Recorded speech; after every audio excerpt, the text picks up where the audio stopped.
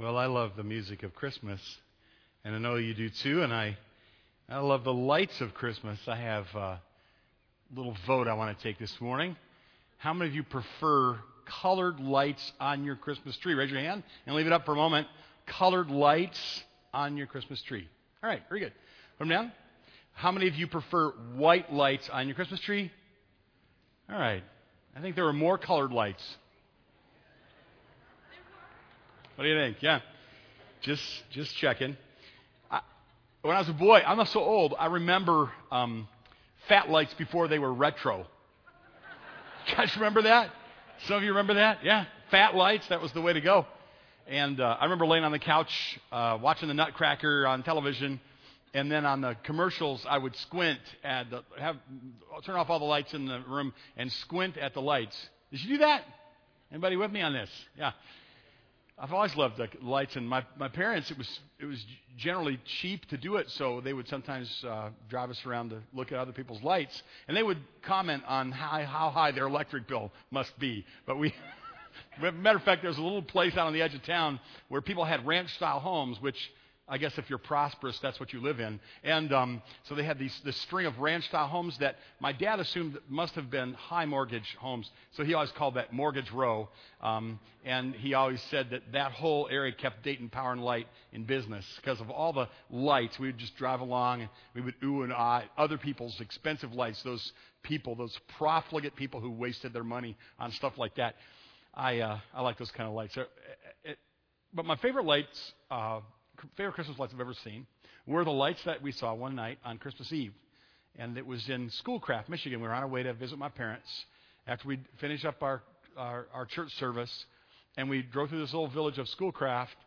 And every single one of the streets in Schoolcraft was lined with luminaries. And it was a beautiful thing to see, and I've never gotten it out of my mind. And I guess I would have to say that luminaries are my favorite kind of Christmas light. And the idea is that they're just a mild and a gentle light. And the purpose of the light, the luminaries there on the ground, was to guide your feet to the Christ child. We're in a little series of messages here for Christmas, for the month of December, about how to have a sanctified Christmas, how to have a holy Christmas. And last week we were at the communion table, and the advice that I gave you from God's Word was to set aside time for rest, for sacred rest.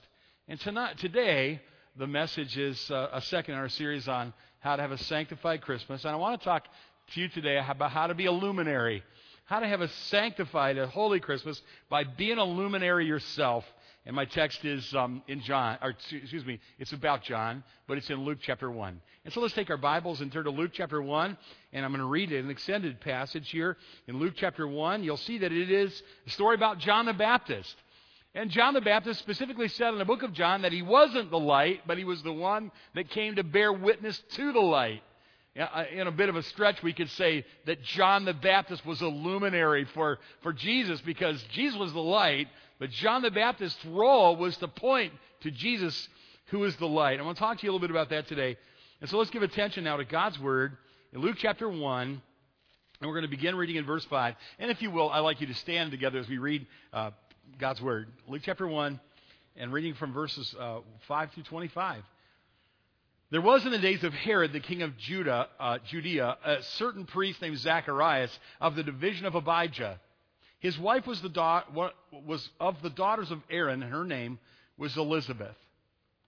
They were both righteous before God, walking in all the commandments and ordinances of the Lord blameless. But they had no child, because Elizabeth was barren, and they were both well advanced in years.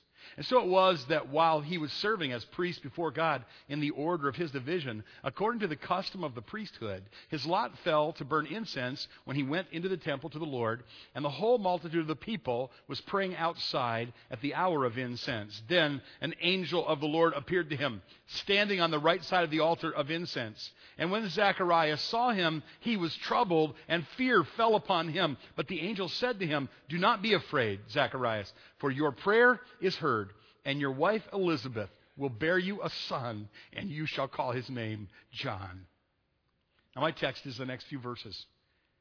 "You will have joy and gladness, and many will rejoice at his birth. For he will be great in the sight of the Lord, and shall drink neither wine nor strong drink.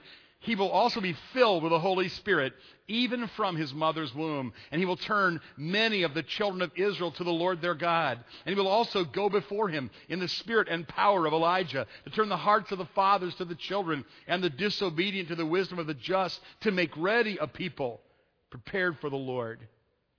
Let's go forward to verses 67. Luke chapter 1, verse 67, and we'll read to the end of the chapter. Now his father Zacharias was filled with the Holy Spirit and prophesied. This again was after John the Baptist's birth.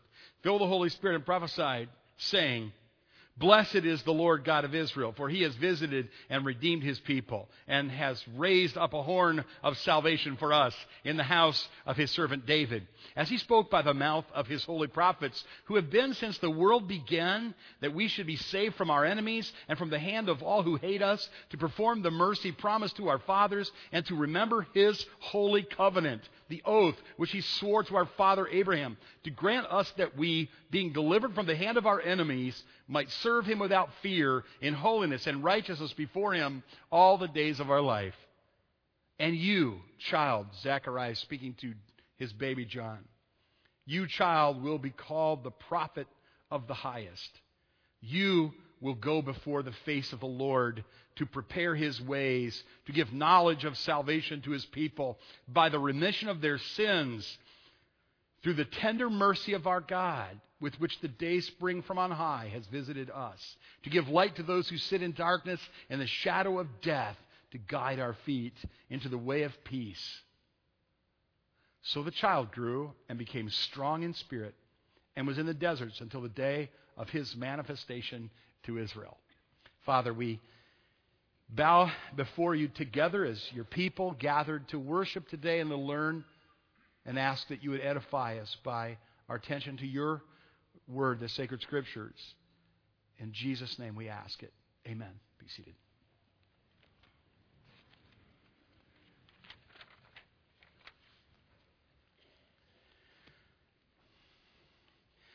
John the Baptist is an interesting study in the Bible, and it would you could take many, many hours to do that. I want you to just focus on a couple of verses about John the Baptist today. And I want you to just make swift application to your own life. When you think about John the Baptist and how you ought to be like him, and I think he is given as an example. Everything that it says that in the Bible that John the Baptist was to do, for the most part, everything that was said that John the Baptist was to do is still true about every believer, especially in the sense of being a light, being a luminary, or pointing people to Jesus. And so I want to talk today about when you point others to Christ. When you point others to Christ, you bring great joy to many. According to verse 14, notice that what it says, this is the angel speaking to John the Baptist's father, and he says, you will have joy and gladness, and many will rejoice at his birth. I don't know if you've noticed this or not, but if you watch people trying to do Christmas, they generally look like people that are running. They never look happy. Have you ever seen a happy runner? It's rare.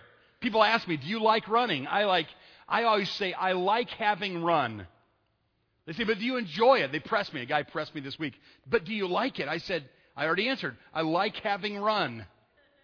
I think there are moments when I'm running I like it, but usually I just like having done it. And Christmas for a lot of people it's supposed to be a season of joy, but you can't tell by looking at them.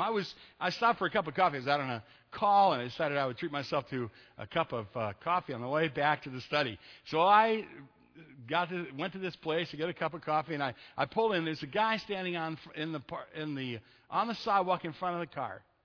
Now I'm a big guy, but I was afraid to get out of the car because this guy was so angry. I wondered if he had a gun, he would have shot somebody. Here was a woman, probably his wife or girlfriend, standing there. Here he was on a cell phone. They're standing in front of a toy store, and he is cursing and swearing and shouting, just vile, screaming, veins popping on the side of his neck at somebody on the cell phone. And I think what had happened was that there had been some kind of sleight of hand in advertisement that he was upset about. So he couldn't get the present that he wanted to get for somebody he loved and wanted to bless on this sacred holiday, Christmas. Have you been there? Maybe not to that extent, But like you're trying so hard to make Christmas happen, it's just really getting you irritated and angry and completely un-Christ-like. I'm just telling you, John the Baptist, his role was to point people to Jesus. And when we point people to Jesus, we're doing something for them that nothing else can do. We're bringing joy to many people. And that's what it says in verse 14. You will have joy and gladness, obviously, at the birth, and many will rejoice at his birth. And as a result of his life, obviously, many did have a happy face. I'll tell you a little secret. Every once in a while, to be edified, actually, there's kind of nothing like just being here on Sunday morning to me. To hear the choir sing and to listen to sing with you, and today was a special blessing to my heart, and I know yours too, to see those mighty men over there. What I enjoy watching was I watched a lot of those guys play football all fall, and just go at it, and they were a delight. It was a highlight of my fall to go on Saturdays and watch a lot of those guys over there playing football, and it was just a lot of fun. And yet the same guys to come to church and to give the same kind of enthusiasm, the same kind of effort into giving honor to Jesus publicly, there's something about that. There's nothing that's more beautiful than young women when they are giving honor to their Savior, the Lord Jesus Christ. There'll never be anything more beautiful than that. I'm edified when I come here. When I came last night and I watched the choir sing, and just especially when I see that the music has dropped down into the soul of the person who's singing, and you can tell that they mean it with all of their heart. There's just something about that. I'll tell you a little secret. Every once in a while, I need a pick-me-up spiritually. And I will go on the website, and I will look up Thomas Road Baptist Church, where Jerry Falwell, his son Jonathan, is the pastor now. And they have they're a huge church, like tens of thousands of people. So they have more people in their choirs than we have in our entire church. Well, not quite, but almost. They have a praise band, and they have a choir that doesn't have to wear robes, and then they have a big choir that has to wear robes.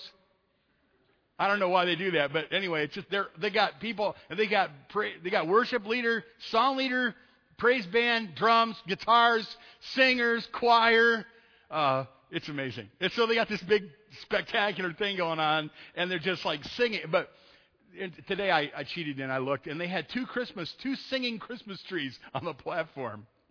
Two singing Christmas trees. It's kind of cute. People, some big thug up there like Chris Bonesteel, way up in the top of the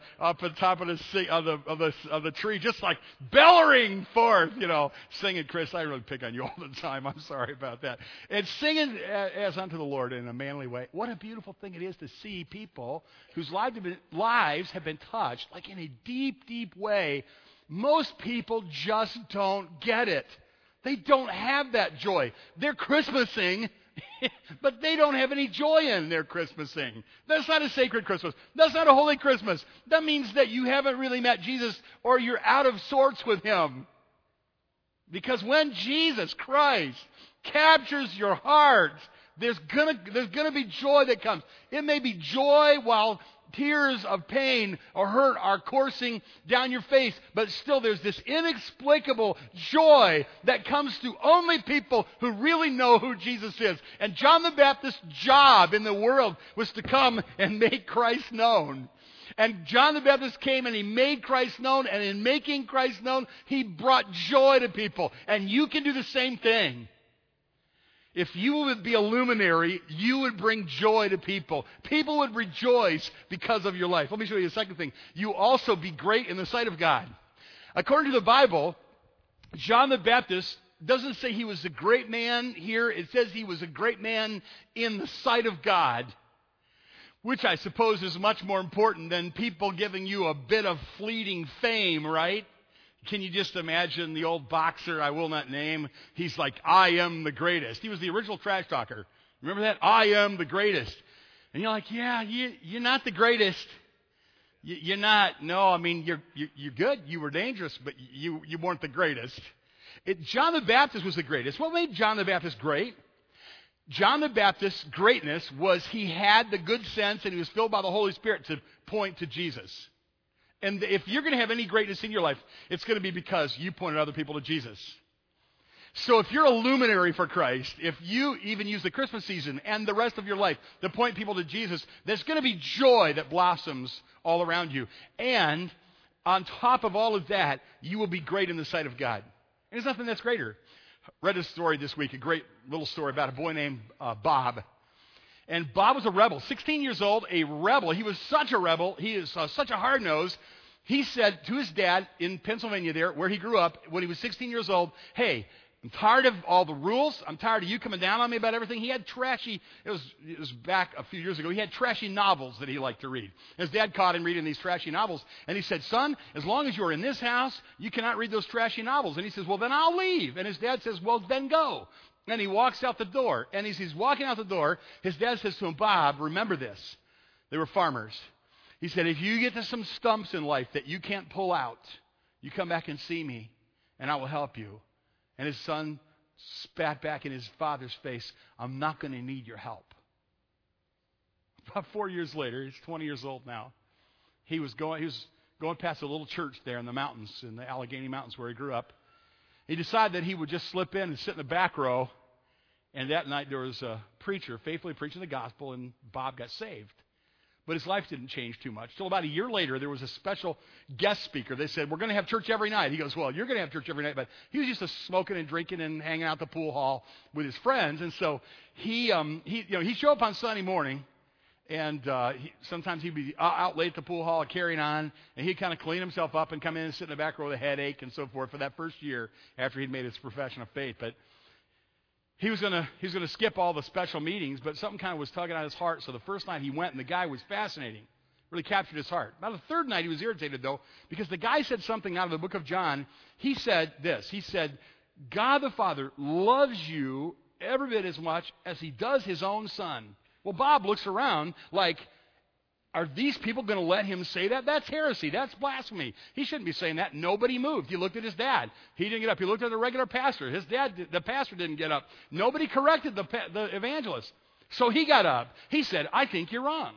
And the evangelist was very kind to him. He said, well, son, what makes you think I'm wrong? Where in the Bible would you point to me to show where I'm wrong? And he goes, well, I'm not sure. It's not right. He goes, well, son, do you have a Bible? He goes, no, I don't have a Bible. He goes, somebody give him a Bible. So he gave him a Bible and said, look up the book of John. So he's standing there, and he scrambles for a while. He can't find the book of John. Finally, he says, now look at John 17. He goes, the John I have doesn't have 17 chapters in it. They're like, you're in the wrong John. His face is red, They show somebody, a little old lady goes over, shows him the right John. He looks it up. The pastor graciously proves to the young man that what he said was actually right. And during that series of messages, Robert T. Ketchum, got going for God. He was so eager to serve the Lord that he didn't even go to school. He never went to college or seminary. He just took a little church, and God sent revival, and that church began to grow. If you don't already know this, Robert T. Ketchum was one of the founders and one of the old war horses of our movement, the Regular Baptist Fellowship.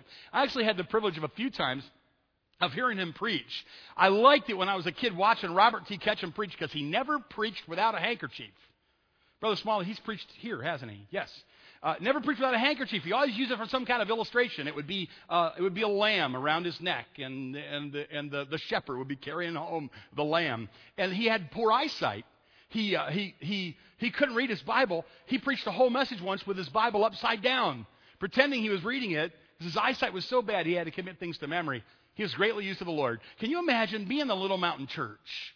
They gave the gospel to the boy who was a rebel, that turned his heart to the Lord. And after that, thousands of people turned their hearts to the Lord because of that. That's how exciting it is. When you think about just being a light, pointing people to Jesus, there's nothing in the world that you can do that's greater than that. John the Baptist was great in the sight of the Lord because he pointed people to the Lord. He was also, you'll notice this, and that is, not only will you bring joy to many people if you point people to the Lord, not only will it be great in the sight of God if you point people to the Lord, but if you point people to the Lord, God will help you. As a matter of fact, you kind of think, well, I'm going to get up today, I'm going to go do this for God. But God is sovereign. God is overarching sovereignty over everything, is already at work in the lives of people. And this is where it gets real exciting.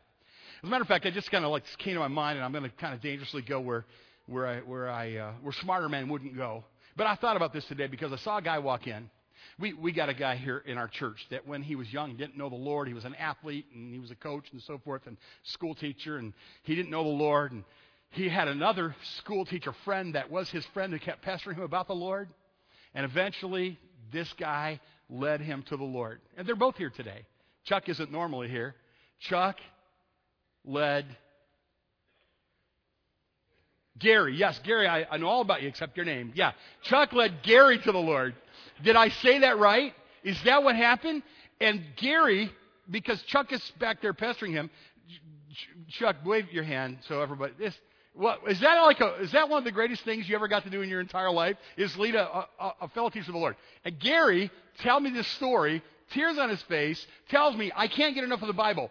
He is one of our solid ABF teachers today, and there's not a week that goes by that somebody doesn't tell me what a blessing Gary's been to them, because Chuck bugged him about Jesus, so Gary got saved. And I'm wondering, are there any Chucks in the house today? And are there any Garys where you work? Think about that. That's kind of exciting when you think about it that way. That I'm not where you are. I don't go where you go. I don't work where you work. You say, well, it's so dark where I work. Yeah, that's why God put you there, because you're the light. And when you enlighten people to who Jesus is, who knows what's going to happen? Imagine Gary's life. Imagine Gary's family. Imagine Gary's marriage, his life, his family, his ministry, because one guy bugged him about the Lord and witnessed to him. God was at work in Gary's heart, and God used Chuck, and God is at work now. We had a lady in our church. Her name was Ida, and she was a realtor. And she was an old school, get-in-your-face kind of a realtor. She hustled, man. She hustled. Out there, getting to know people. She not only worked really hard and she hustled, she expected me to do the same thing as the pastor. She said, well, if I would never make a living, if I didn't follow up on people, and pastor, if I bring people to church, I want you to follow up on them. And she would check on me to make sure that I followed up on those people. She brought a lady to church named Lori, kind of pestered this lady named Lori. Lori comes to church one time, and then she's absent, and I go to visit her on a Saturday morning. I think, I better get over there, because if I don't go visit her, Ida's going to be bugging me about it. So I get in my car, and I go to Lori's house, and it's cold. She's got the heat turned down. She's got little kids. Her husband isn't there, and I've visited with her for a while, and I said to her, hey, Lori, you got to bring your girls, you got to bring your kids to Sunday school. And would you do that? Can I count on seeing you tomorrow in church? And she says, all right, I will. And so I said, good, I'll be looking for you. And, of course, if you work like that, a lot of times people, they don't follow through because they're not used to it. And so they don't follow through. And you got to keep working at it and keep loving on people. And sure enough, in the morning, it was very, very cold, and the furnace didn't work. And so she said, well, I can't get up and I can't go to church because the furnace isn't working. So she called a furnace repairman. The furnace repairman happened to be a Baptist deacon. Here's what he said. He said, I tell you what. She said, I was going to go to church, but I got up and the furnace isn't working. He said, I'll tell you what. If I come over and I fix your furnace before church, do you promise to go to church? She said, well, yeah. So he goes and fixes her furnace. Little did she know that when they both showed up at church, they were at the same church across the aisle from each other. A few weeks later, I had the privilege of baptizing that lady. I'll always remember it because it was the day that I baptized my oldest son, Kyle. Her husband was an unbeliever, kind of a hard-nosed type, He didn't want to hear about it, and he was decent and pleasant enough, but he didn't come to church, except one day, on Father's Day, he came. Now, they'd had a few marriages, and they had children, a few children from different marriages, so so we were giving away a prize to the dad who had the most kids. He won the prize because he had the most kids. It was just kind of awkward, but here he came, and I gave him this tape from Jim Dobson's ministry because he was the dad with the most kids, and he was nice about it, and he never came back. And after a while, Lori and her family, they moved away. I heard they went to Florida. We started Sunday night church at that little church, and it wasn't really, really well attended. We did our best, but one Sunday night after we had gotten going and we were in the music service, the back door of the church, the door of the church at the back aisle opened up, and Lori came walking in, just beaming, and there came her kids, and her husband Gary came walking in. There, I remembered his name, Gary. Now, what's the deal with that? Her husband Gary came walking in, and the second I saw him, here he was with a suit and tie and his big Hurricane Bible under his arm, and I'm like, oh, he got saved, and he did. And he didn't even wait to the end of the service to tell me. I'm like, Gary, Lori, good to see you. He goes, I want to tell you what happened to me. We went to Florida. We got involved. Lori got involved in this church. I got saved. Now just think about that. You got a realtor that's out pestering people about the Lord. You got a deacon that's using his brain on a Sunday morning, and he kind of hornswoggles the lady into going to church. And you got a lady who gets saved, and then later on her husband gets. Can you please tell me what in the world is more exciting than that? There isn't anything in the world that's more exciting than seeing people come to faith in Jesus. I'm talking here about the simple. Here's the deal. We read a lot of books about missiology and missions and evangelism, and we think about all these sophisticated things that people are doing. Sometimes people do things that are questionable. Sometimes people do things that are complex. Sometimes people do big studies and all of that. But we live in an age that's becoming more and more dark, and fewer people are willing to come to church anymore because they don't have that even in their background. And so the question that comes to a mind of a person like me is then, what are we going to do to let these people know before it's too late that they're going to face eternity in hell and separation from God, or they could have the mercy of God and heaven? What are we going to do? And sometimes I get overwhelmed with that, and I think, what kind of programs must we start, and what if we make a mistake? And then my mind goes back to the simple old thing that my grandfather always did. He got saved and told everybody about it. He got in his car and he went and he visited with people. He called himself a soul winner because he would go out and talk to people about the Lord, and then he would try to get them to do what he did. He would say, let's kneel down here on the ground, and here's a prayer you can read. I mean, he tried to make it really plain for them because he wanted to lead people to Jesus Christ. Is there anybody that you know that you could be a light to, and then you would bring joy into their life? Think about that. And you would be great in the sight of God, and you would be helped by God. Another thing that happens is if you bring someone to faith in Christ, or even if you enlighten people to who Jesus is, then you're a peacemaker. That's the way it was with John. Look here. He will be great in the sight of the Lord. He will drink neither wine nor strong drink, but he will also be filled with the Holy Spirit. By the way, John was filled with the Holy Spirit from his mother's womb, and it specifically says he didn't drink wine or strong drink, which is kind of interesting to me. Now, maybe this is just kind of cheap. Maybe this is kind of a cheap slap in the face on the way by. But listen up to what I was thinking this morning. Just going through my mind. I hear people all the time saying that in order to reach people, you got to kind of be like people, which actually in some cases includes drinking with them. This is not what John the Baptist did. Are you with me? He didn't. I guarantee it. Because it specifically says he had made a vow that he wouldn't drink.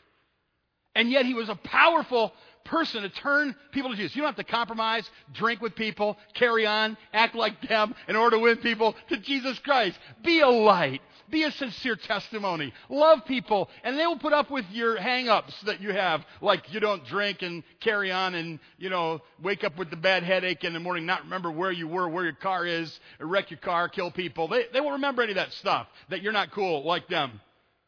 The Baptist wasn't that way.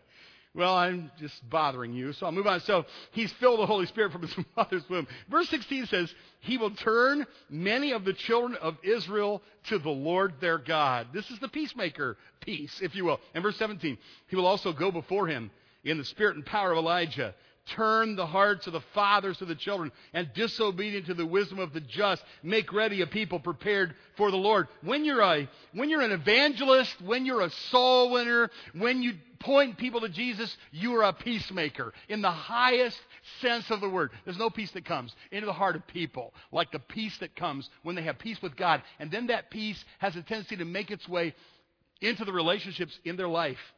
This is what it says there in the blessing that Zacharias was giving his son in chapter 1 and verse 79. He will give light to those who sit in darkness and in the shadow of death, to guide our feet in the way of peace. To give light to those who sit in darkness and in the shadow of death, and guide their way in the light of peace. People are not at peace with each other. Nations are not at peace with each other. People don't have inner peace, and the reason is because they don't have peace with God. And when people have the Prince of Peace living and reigning in their heart, that's the only time when they ever really will have peace.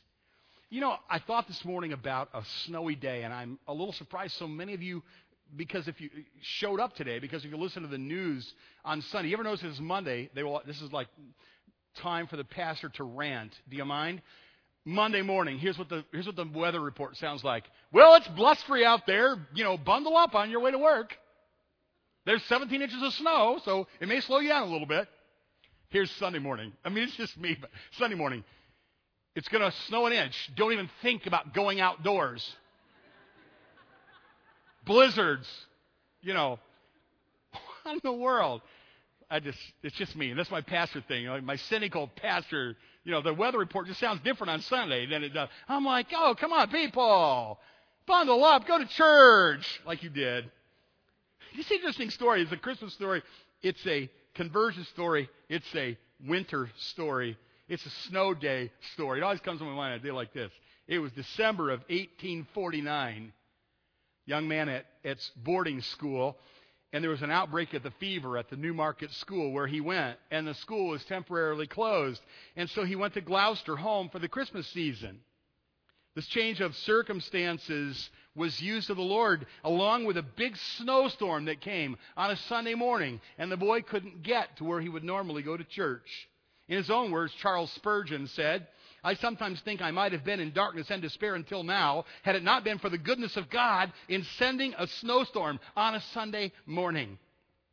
While I was going to a different place of worship, I turned down a side street and I came to a little primitive Methodist church. In that chapel, there may have been a dozen or 15 people. I had heard of the primitive Methodists, how they sang so loudly that they made people's heads ache, but it didn't matter to me. I wanted to know how I might be saved. The minister did not come that morning. He was snowed up, I suppose. At last, a very thin-looking man, a shoemaker or tailor or something of that sort, went up to the pulpit to preach. Now it is well that preachers be instructed, but this man was really stupid. He was obliged to stick to his text for the simple reason that he had little else to say. The text was, look unto me and be ye saved, all ye ends of the earth. And he did not even pronounce the words rightly, but it did not matter. There was, I thought, a glimmer of hope for me in that text. The preacher began thus. This is a very simple text indeed. It says, look. Now look and don't take a great deal of pain. It ain't lifting your foot or finger. It's just look. Well, a man needn't go to college to learn to look. You may be the biggest fool, and yet you can look. A man needn't be worth $1,000 a year to look. Anyone can look. Even a child can look. But then the text says, look unto me. Hey, he says in broad Essex, many a ye look into yourselves, but it's no use looking there. You'll never find any comfort in yourselves. Some say, look to God the Father. No, look to him by and by. Jesus says, look unto me. Come on, you say. We must wait for the Spirit's working. But you have no business with that just now. Just look to Christ. The text says, look unto me. And then the good man followed up his text in this way. Look unto me. I am sweating great drops of blood. Look unto me. I am hanging on the cross. Look unto me. I am dead and buried. Look unto me. I rise again. Look unto me. I ascend to heaven. Look unto me. I am sitting at the Father's right hand. Oh, poor sinner, look unto me. Look unto me. And when he had managed to spin out about 10 minutes or so, he was at the end of his tether. And then he looked at me under the gallery, and I dare say, with so few present, he knew me to be a stranger, just fixing his eyes on me as if he knew all my heart. He said directly to me, young man, you look very miserable. Well, I did. But I had not been accustomed to have remarks made from the pulpit on my personal appearance before. However, it was a good blow, and it struck right home. He continued, and you will always be miserable in life and miserable in death if you don't obey my text. But if you obey now, this moment, you will be saved. And then lifting up his hands, he shouted, as only a primitive Methodist can do, young man, look to Jesus Christ. Look to him. You have nothing to do but to look and live. And I saw at once the way of salvation. And I know now not what else he said. I did not take much notice of it after that. I was so possessed by that one thought that I had been waiting to do 50 things, that when I heard that word look, what a charming word it was to me. Oh, I looked until I could almost have looked my eyes away. There and then the cloud was gone, the darkness rolled away. And that moment I saw the sun, and I could have risen that instant and sung with the most enthusiastic of them of the precious blood of Christ and the simple faith which looks alone to Christ. Oh, that somebody had told me this before. Trust Christ alone and you will be saved. Yet it was, no doubt, all wisely ordered. And now I can say, ere since by faith I saw the stream thy flowing wounds supply, redeeming love has been my theme and shall be till I die. This happy day when I found the Savior and learned to cling to his dear feet was a day never to be forgotten by me. I listened to the Word of God, and that precious text led me to the way of the cross, and I can testify that joy of that day was utterly indescribable. I could have leaped. I could have danced. There was no expression, however fanatical, which could have been keeping the joy of that hour. Many days of Christian experience have passed since then, but there's never been one which has had the full exhilaration, sparkling delight which that first day had. I thought I could have sprung from the seat in which I sat and called out with the wildest of those Methodist brethren, I'm forgiven, a monument of grace, a sinner. Does any of this sound familiar to many of you? An experience like that?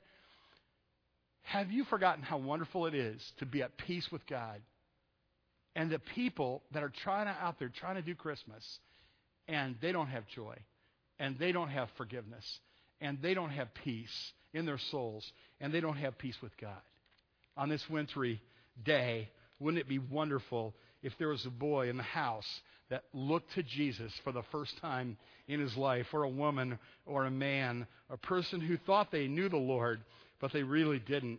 When you point people to Jesus, just this simple, when you make Jesus known, when you speak highly of him, when you give a gospel tract, when you try to explain the gospel, when you take somebody out for coffee to explain the gospel to them, when you take a little child at your knee and you explain the gospel to them and you point out Jesus to them, then you bring joy, you're great in the sight of God, you're helped by God, involved in what God is doing, and you're a peacemaker and you're rewarded. Now, my mother taught me this. She said to me, Kenny, witness wherever you go. When you go to school, tell the other kids about Jesus.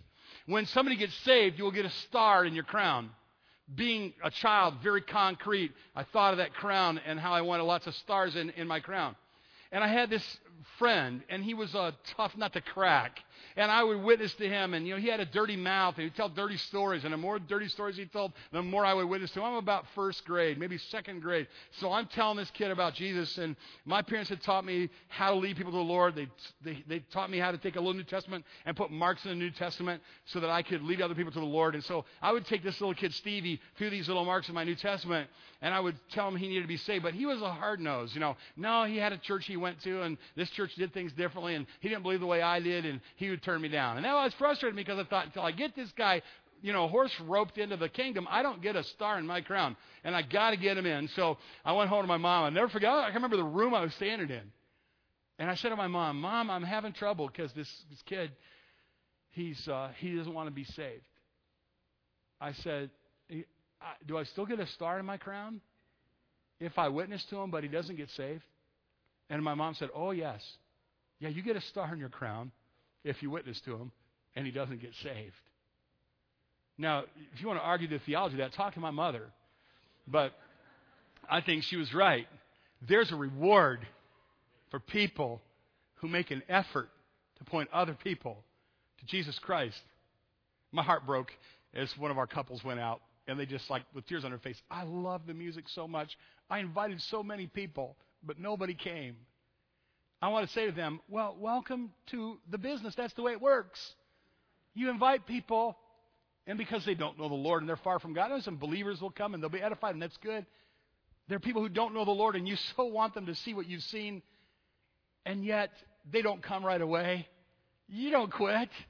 You know that if you're faithful, God is at work in his own time and in his own beautiful way. He will bring people to himself, and he will allow you to be involved in it. You just keep inviting, and you just keep telling, and you keep loving people. You keep telling people, because there is a reward. The scriptures say in Daniel 12 and verse 3, and by the way, don't you think that John the Baptist, when he lost his head and he went to heaven, there wasn't a rejoicing band of angels welcoming him home?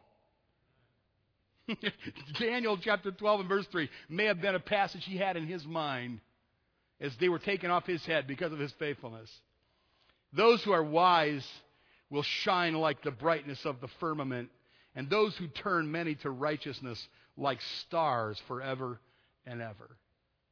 It's a big debate today about church, about what they call missional and attractional.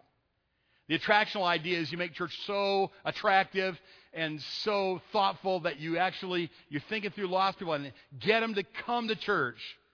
And I got to tell you, I'm not against all of that. You know, you want people, if people are going to come to church and they will hear the gospel and they will see believers and they will get saved, the scriptures talk about that. It's like that happens sometimes. That's attractional. Most of our evangelism is attractional. Hey, come to the concert. Come to hear the preacher preach. Most of it is attractional. Students have studied this, and they said that 40% of people that are lost in North America would respond someday to an attractional method. They would come to church if they were invited, perhaps. But 60% of the people are so pagan and they have no church background, they would never come to a church at all. No matter how sharp we are about our attractional methods, they are not going to come to hear our choir sing. And they're not going to come to hear our preacher preach. There's only one way that they're ever going to know about Jesus Christ, and that is one of us goes where they are like a missionary and tells them about Jesus where they live, in their house, where they work, in the school where you go to school. And I know what you're thinking. You're a student here, and you're thinking, I go to school, and it's rough. I mean, Pastor, you don't remember. It's been a long time since you've been in school. I have a hunch how difficult it might be to be in school. But don't you think there are kids in your school who need the Lord and who know there's something missing in their life? And sure, there are people that are going to mock you, and they're going to make fun of you, and they're going to disregard your God. But there are going to be that kid standing over there quiet in the corner, and he's going to be thinking in his deepest part of his soul, there must be something to this. You could be used of God in your school as a missionary, and you would bring joy, and you would be great in the sight of God. And you would be helped by God. And you would be a peacemaker. And you would be rewarded by God just by the beautiful work of being a luminary for Jesus Christ. And so I say to you today, go tell it on the mountain. Sing it, speak it, tell it, love people, tell them about the Lord. Amen? Yes.